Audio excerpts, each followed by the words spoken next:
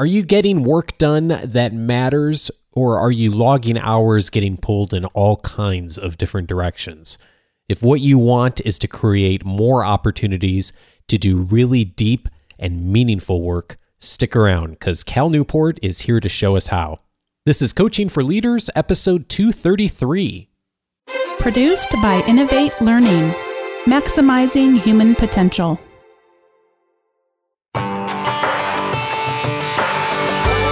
Greetings to you from Orange County, California. This is Coaching for Leaders, and I'm your host, Dave Stachowiak. Leaders aren't born, they're made.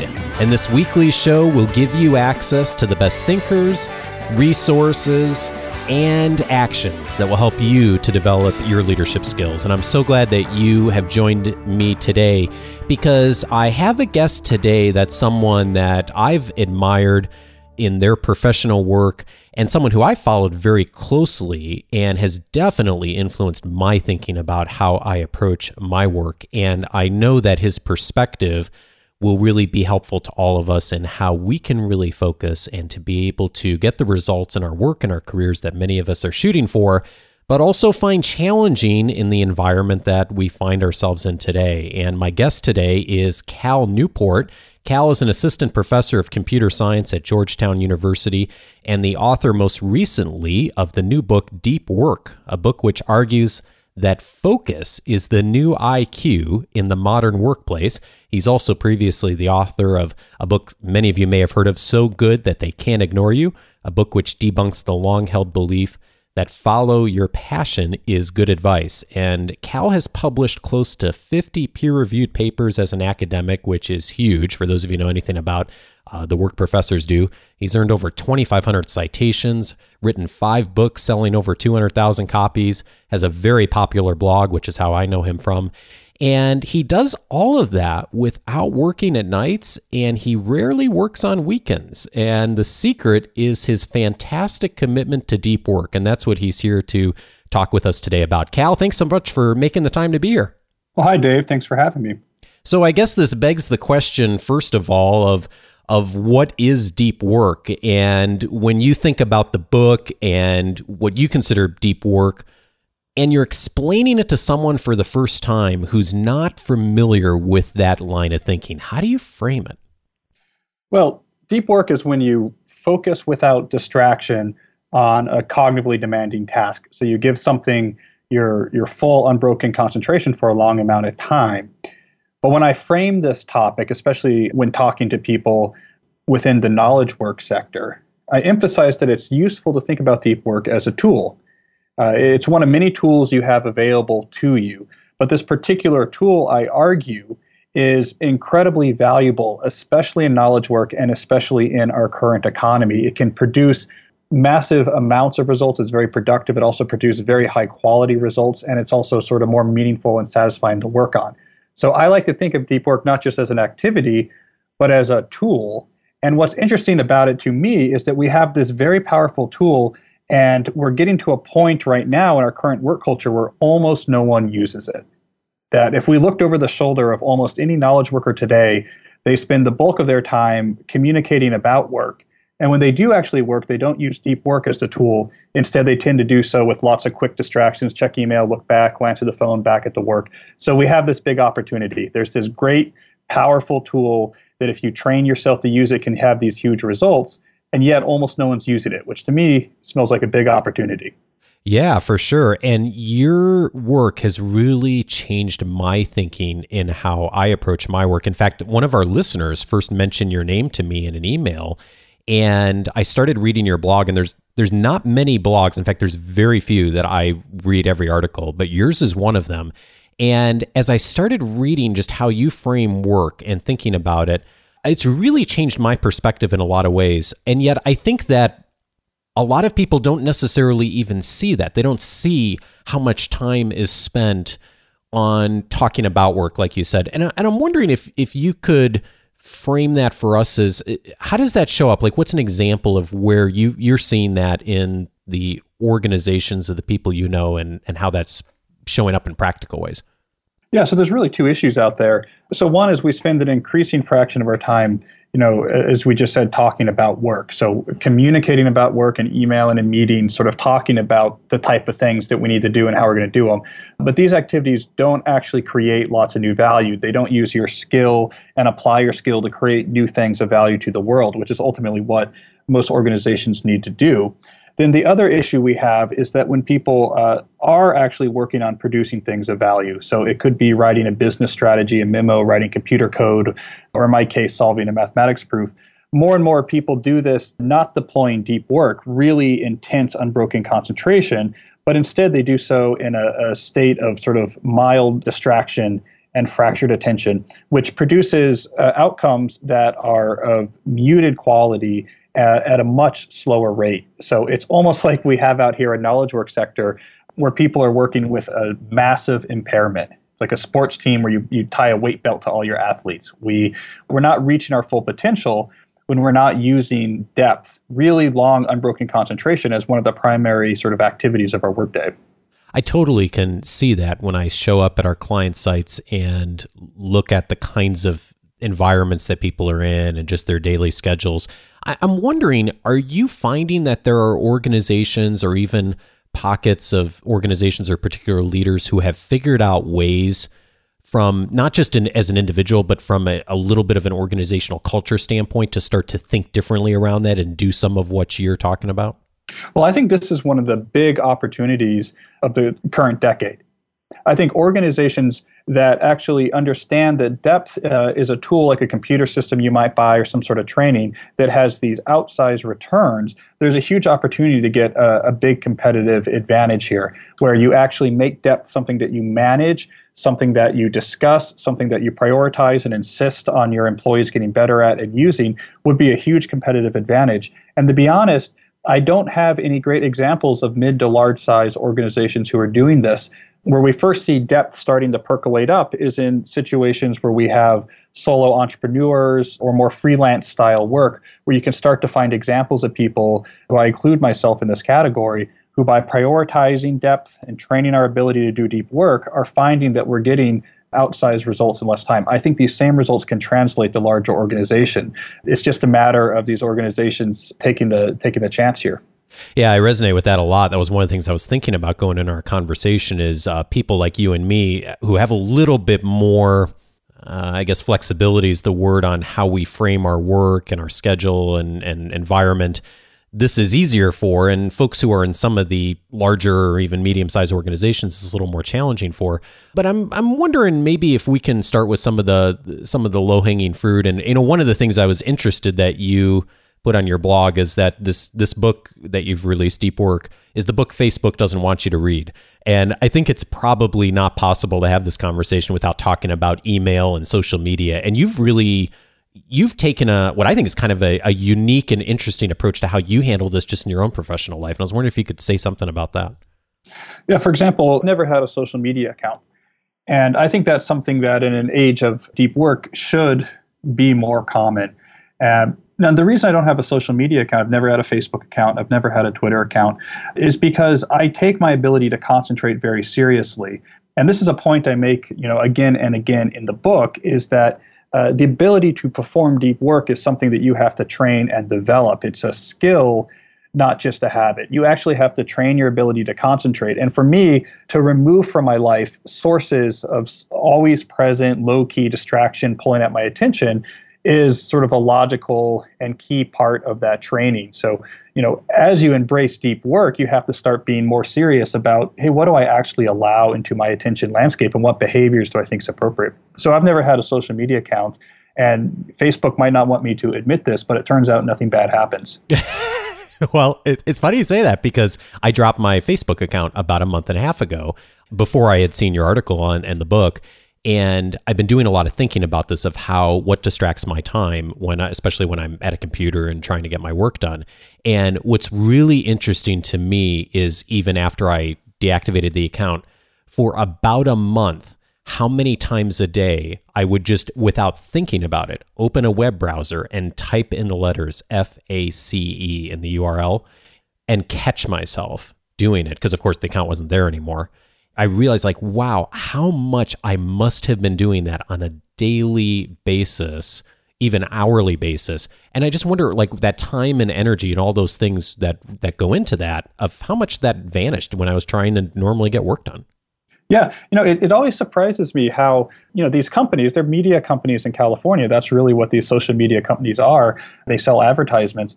That they've somehow convinced our culture that of course they're necessary. And so the conversation is always, oh man, I use Facebook too much. I should probably cut back. But I mean, obviously I got to still use it. And I'm surprised that we don't hear more often just the common sense argument. Well, I don't know, if you're not 21 years old and need it to know where your friends are going to a party, you probably don't actually need it. And I think a big problem with a lot of these attention-stealing technologies is that we've adopted in the past decade or so what I call the any benefit mindset for tool adoption. And this is the mindset that, hey, if you can identify any possible benefit for using something or any possible thing you might miss out on, then that's justification to start using that tool or service. That's the mindset that leads people to sign up and use all of these different social media tools. If you ask them why, they'll have 2 or 3 things to give you, but often they're very sort of minor, not very large benefits. Like, well, there's this guy I know, my high school friends I can keep up with. And I really advocate for what I call the craftsman approach to tool selection, which is to acknowledge that, of course, every tool that could potentially grab some of your time and attention has some benefit. It wouldn't be out there for sale if it didn't have some benefit. But the only ones that you should really let into your life are the small number that you think are going to have a substantial positive impact on the things that are most important to you. And I think for a lot of knowledge workers, especially those who are highly skilled, a lot of these social media ads companies like Facebook or Twitter probably don't actually match that criteria. Well, one of the other things that I was really interested that you brought into this conversation on your blog is the value of boredom. And I was interested, you mentioned also Teddy Roosevelt and how he approached work, and he's one of my favorite characters from American history. Tell me more about Roosevelt and how does that play into boredom, and why should we be conscious of that? I also love Teddy Roosevelt. He's a good example for almost any topic, it seems. Whatever topic that comes up, there's probably something he did that makes him a great example. So you just read this one biography and you're set for many different things. Yeah, I one of the many things I admire about Teddy Roosevelt is that he was famous for the intensity with which he could concentrate. And we have stories going back to his days at Harvard and before and much after about how he could turn his focus of attention on a cognitively demanding task, be it his coursework in Harvard or his work on his first book, which was a book on the naval battles of the War of 1812 that was highly acclaimed, which he wrote while in law school and while in politics. He could turn his attention, and he had such intensity that he could accomplish very high-quality things in a small amount of time, which, of course, is deep work. He was a master at deep work, and it explains a lot of his productivity. Now, how this connects to boredom is we can step back and say, all right, so what does it mean to embrace deep work? And I think something that's worth emphasizing is that I'm not making the sort of lukewarm claim here that, yeah, we should all be a little bit less distracted and maybe pay a little bit more attention to our work. Instead, I'm making the stronger claim that more people should make deep work sort of at the core of their working life. It's a relatively radical commitment for an organization or an individual to make. And there's 2 elements to that commitment. One, you actually have to train your mind. I call it cognitive calisthenics. You have to train your mind, your ability to concentrate like Teddy Roosevelt. If you don't practice, you won't be good at it. And then 2, you have to restructure your organization or restructure your personal productivity to make sure that you have regular time for depth, that time is protected, that you're doing everything you can to get the most out of those deep work sessions. So if we look at that first part, the cognitive calisthenics, one of the most important components of training your mind to be able to work like Teddy Roosevelt, to produce huge value in a small amount of time, is that you have to wean it off of its dependence on novel stimuli every time you feel a little bored. So even if outside of the workplace, we're only talking about outside of the workplace, you have a habit of every time you're a little bored, you look at your phone, take a quick glance at Facebook, you're essentially weakening your ability to concentrate and focus intensely. So that if you then put yourself into a situation where you really want to try to do Teddy Roosevelt style focus, you're not going to be able to do it. So one of the things you have to do here is wean your mind from that dependence. And the best way to do that is you just need many more opportunities in your life where you're just simply bored, where you don't have novel stimuli, you're in line, you're waiting at a restaurant, and instead of pulling out your phone, you just say, I'm going to be a little bored, I'm just going to be here. I'm going to be okay with it. That's actually like doing weight training for your brain's executive center. It helps you get better and better at not needing these stimuli, which means you'll be sharper and sharper when you try to focus during a deep work session. I saw a hilarious comment somewhere online earlier today. It was something to the framework of, I walked into Starbucks and I saw someone just sitting there drinking a cup of coffee like a psychopath. And I was thinking, that is awesome. Right. And they're probably going to be, a superstar in their field. They're probably some right. Roosevelt-style focus prodigy. But it is so, but as funny as that is, it's also kind of sad when you think about it. It is really odd to walk into somewhere like a Starbucks and see someone not on a device.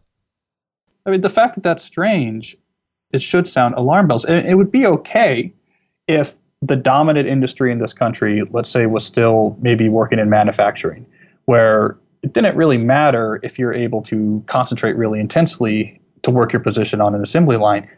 But the dominant industry in our country is, in an information economy, is knowledge work. It's literally, putting your mind and focusing on information and being able to transform it into more valuable information. So we're taking the exact skill that we apply to do our work, and we are significantly weakening it. But I don't want to be I don't want it to be sort of curmudgeonly, like I'm shaking my hand at distraction and distractions are bad. There's nothing that's intrinsically wrong about, say, Facebook or using your smartphone.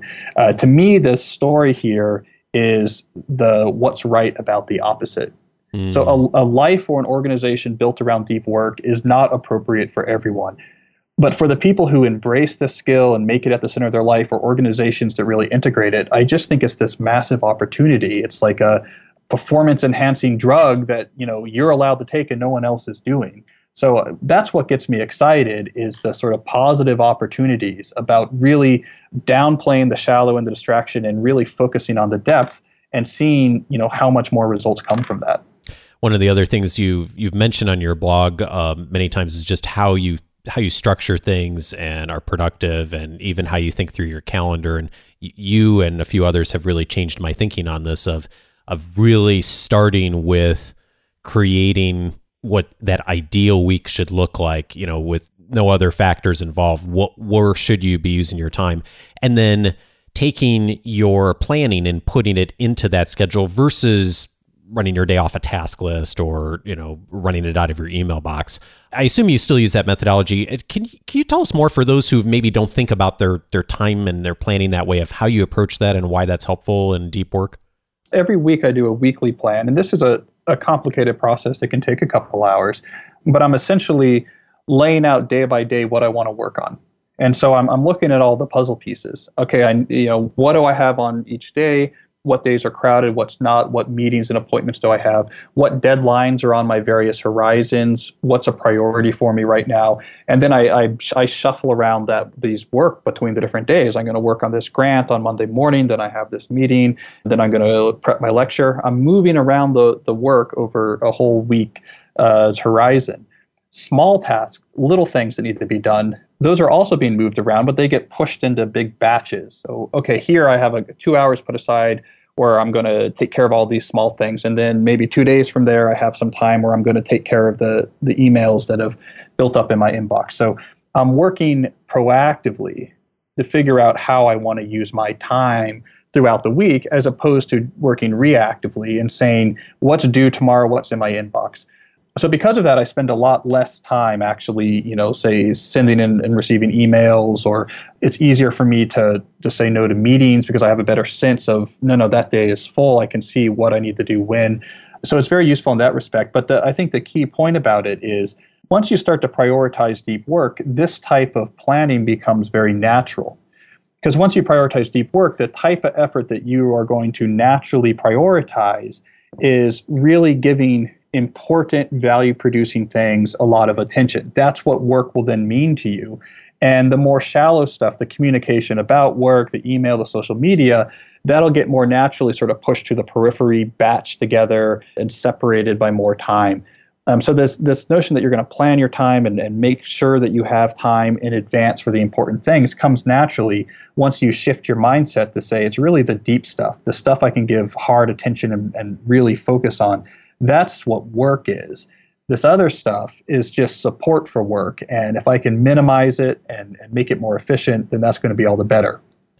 Well, and that leads right to one of the other pieces of advice that's central in the book, which is draining the shallows. And I think that this is something that is a struggle for a lot of us, and especially those who do work in a larger organization, of how do you minimize, I don't think any of us will ever eliminate, but how do we minimize some of those other things that take us away from the focus, deep knowledge work that many of us are called to do?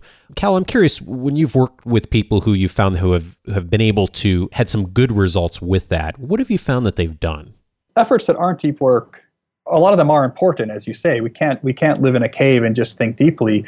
So we have to think, how do we integrate those into our work life? And really it's two things. One is you try to eliminate what you can, the stuff that's not really important. And then two, you try to be more efficient with the non-deep efforts that are sort of necessary for your job. And it's here that you can see things that some creativity that's actually quite interesting. So some things that I've seen that maybe is not so provocative, but I think is very effective, is that you begin to see people in advance figure out when they're free for meetings, phone calls, and appointments within the week. So when they're planning, they figure that out in advance. And then if someone wants to actually try to take some of their time and attention, they say, that's great, here's when I'm available. Mm-hmm. And by doing that, they're able to much better protect the longer stretches to do focused work. And it also keeps a cap on how many of those things are allowed into their week each week. But then we also see much more extremes. So a friend of mine, Brett McKay, who runs the website, The Art of Manliness, which is sort of like a mini media empire that he has it's like an online magazine, very popular. It is. One of the things he did, which I found fascinating, was he got rid of his email address on the website. And it now says, if you want to contact me or contact a company, here's my address, you can send me a letter. And he said it had a massive impact on freeing up his time and attention because he was spending so much time answering all these emails that came in, and it has zero impact on the success of his business. We assume that we have to be really connected, but when he really dialed back on that, nothing bad really happened, but it freed him up. So we sort of see both things, being more careful about how you schedule your shallow work, and then two, really pushing back on these sources of shallow work, how important are they, and doing elimination of these type of obligations when you can. Oh, fascinating. I love that example too, because a lot of the things, I mean, this whole conversation is reminding me that there are things that a lot of us take as just sacred cows of, I've got to be instantly responsive to everyone. I've got to have a Facebook account, whatever the got to is. And that if we really examine how we're using our time, that there's a lot of those things that we can, if not do differently, maybe even approach a little bit with a little different mindset and adapt, that really would make a really big difference for a lot of us in how we approach our work. Yeah, there are a lot of sacred cows. And I think the more that we get past that smokescreen, the better we are. I mean, there's a lot of things that we think are fundamental to what it means to be a worker that are really much more recent than we remember. And even the very basic behavior that obviously your workday needs to be run out of an email inbox, and that we all have a computer on our desk and checking email is at the core of our workday. Even something like that seems like this is what it means to be knowledge work, we have to remind ourselves is about 10 or 15 years old. There's nothing fundamental about these habits. And one of the points I make in the book is that some of these habits just emerge. They weren't designed by someone. No one ever sat back and said this would be the best way to work. A lot of these habits just emerge in a sort of ad hoc fashion and start really ripping away at our time and attention and productivity. And all it takes is someone to step back and say, why did we decide this was the right way to work? And what would happen if we didn't do this? Those two questions can free up a huge amount of productivity. Oh, indeed. I think about that a lot with email, Cal, and that it would be ridiculous for any of us to think of like 30 years ago, standing outside at our mailbox and like running our day, standing by the mailbox and taking things out and putting it back in and like filing through papers. And yet that's exactly how many of us handle email.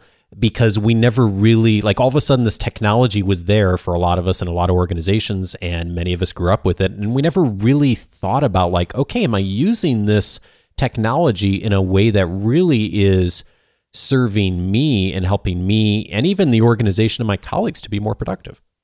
Yeah, there's this story that I find fascinating about IBM in the 1980s, the early 1980s. And it was written by, I heard the story from an engineer at IBM in the early 1980s who was tasked with helping them to deploy their first internal email system. Because it's a tech company, they wanted to be the head of the game on this. And he said they studied communication in the office. Like, all right, like how much are people sending memos back and forth and leaving notes? How much communication does our work require? And then they use that to provision the email server. They say, okay, so we assume that they'll probably use email instead of doing it the old-fashioned way. So we'll use the amount of communication we see in the office and use that to provision our email server. Well, within a week of deploying this, the use was so high that it melted down a $15 million mainframe. Oh, wow. And the takeaway I took from that story was, instead of people just doing the communication they needed for their work more conveniently, great, I don't have to send you a memo, I can send it on email. The presence of this technology completely changed the way people worked. And within a week, people were now sending way more communication than they ever actually thought was necessary for their job. And I don't think the case is that suddenly their work required a lot more communication to do well. I think just the presence of the tool changed them in a way that no one actually sat down and designed. And I think this type of thing is happening, especially with constant connectivity, email, among other types of habits, is that we forget that it wasn't a team of management consultants that sat down and said, this is going to maximize your profits. A lot of times, you just put the technology in front of us, and with no one really thinking about it, our behavior just bounces off each other. And a week later, suddenly we're spending all day sending emails or whatever the bad habit is. So to me, that's an arresting observation, because it means if you're running an organization, for example, you actually probably have way more flexibility than you might normally assume to change the way business is done. And a lot of these new ways might actually get you a lot more results.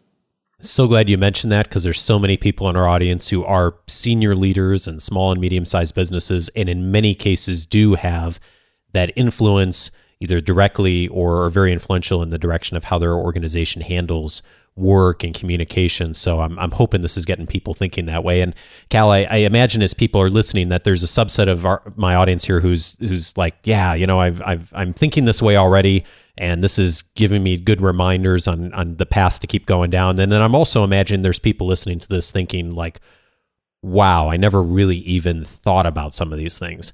For the folks who are in that category, what's a starting point of, if you're just getting this around in your brain for the first time, of thinking about how I can work deeply, where would you advise that people begin in order to start making a little progress toward this in a small way? And my advice is, if you're new to trying to develop a deep work habit, that there's 3 general types of work or strategies involved in accomplishing this goal. So I recommend that you take one thing from each of these 3 categories to do right away to start down this path. So the first category is training your brain to be better at focus. So do one thing on a regular basis that's going to help you be able to focus better. And that could be as simple as putting your phone away after dinner when you get home, or using an internet blocker on the weekends.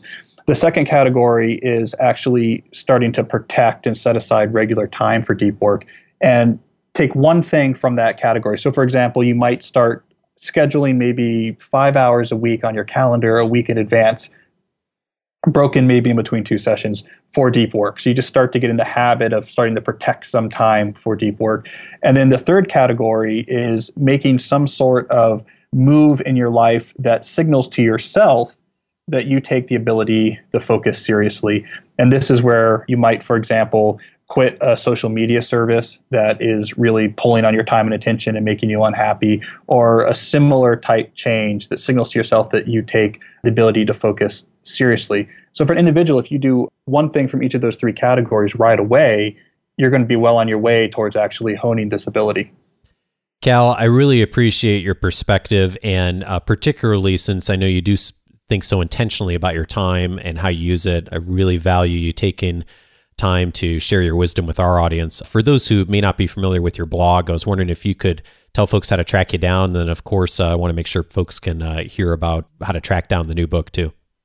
Sure. So my blog is at calnewport.com, where I write a lot about deep work and habits to support it. And the new book is called, appropriately enough, Deep Work. And there I really make the case for why this is so valuable, and then really get into the details of how to put it into practice as an individual or organization. And you can find that bookstores and Amazon or through my website.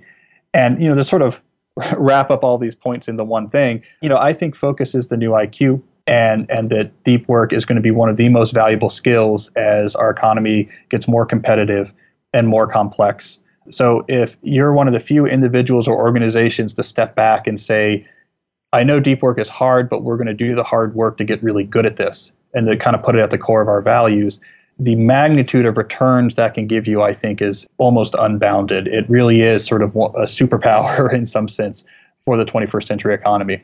Well, I really appreciate all the work you're doing, the perspective you bring, Cal, and also just being such a great example of this in your own professional work. So thanks a ton for that. I really encourage people to check out the blog.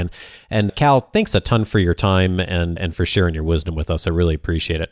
Well, thank you, Dave. I really enjoyed it. Cal Newport is the author of the new book, Deep Work.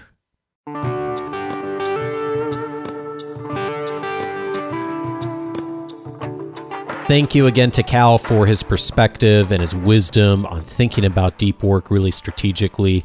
And one of the things I hope that you'll come away from this conversation thinking about is not even necessarily some of the details that we spoke about in this conversation, but also the big picture of just noticing what's going on in your work environment, of thinking about what are the outcomes that you need to produce for your organization and to provide the leadership that's important in your work, whether you're in a formal leadership role or informally influencing people, or even as an individual contributor, of how deep work fits into that and what's getting in the way. And, we picked on Facebook a little bit in this conversation, but there's about 1 million different kinds of things like Facebook that fall into this category for many of us.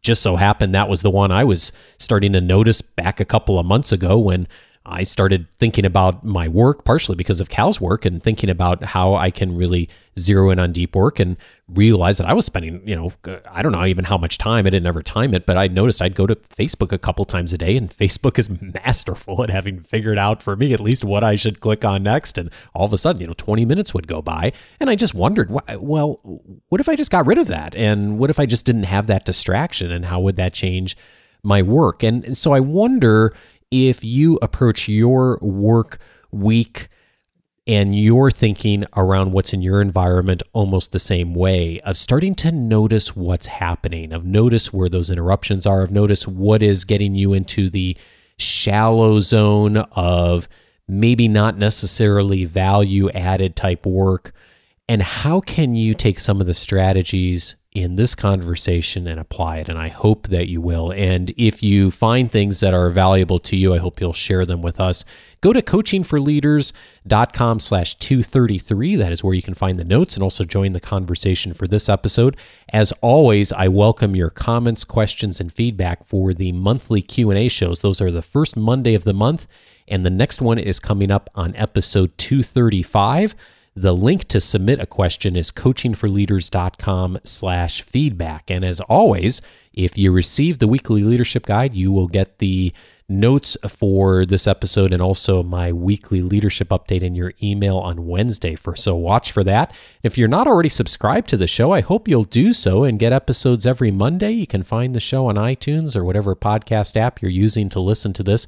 And I mentioned a moment ago the weekly leadership guide. It is delivered to your inbox on Wednesdays and includes my thoughts and recommendations on the best articles, podcasts, videos, books, links, resources. I look for something different every week that will provide you with the ongoing thinking, challenge, strategy, resources, things that will help get you thinking about your leadership, and also a link, of course, to the weekly show notes. And when you join the weekly leadership guide, if you haven't already, you'll get instant access to my reader's guide that lists the 10 leadership books that will help you to get better results from others, with brief summaries from me on the value of each one of those books. It's an 11-page reader's guide and a 9-minute video of those recommendations. I hope you check that out and join at coachingforleaders.com/subscribe. And as always, an honor and a pleasure to talk with you each week. And I hope that you'll join me again next week for this ongoing conversation of how all of us can become more effective leaders through continuous development and constant improvement in our work. Have a great week, and I'll look forward to talking to you next week. Take care.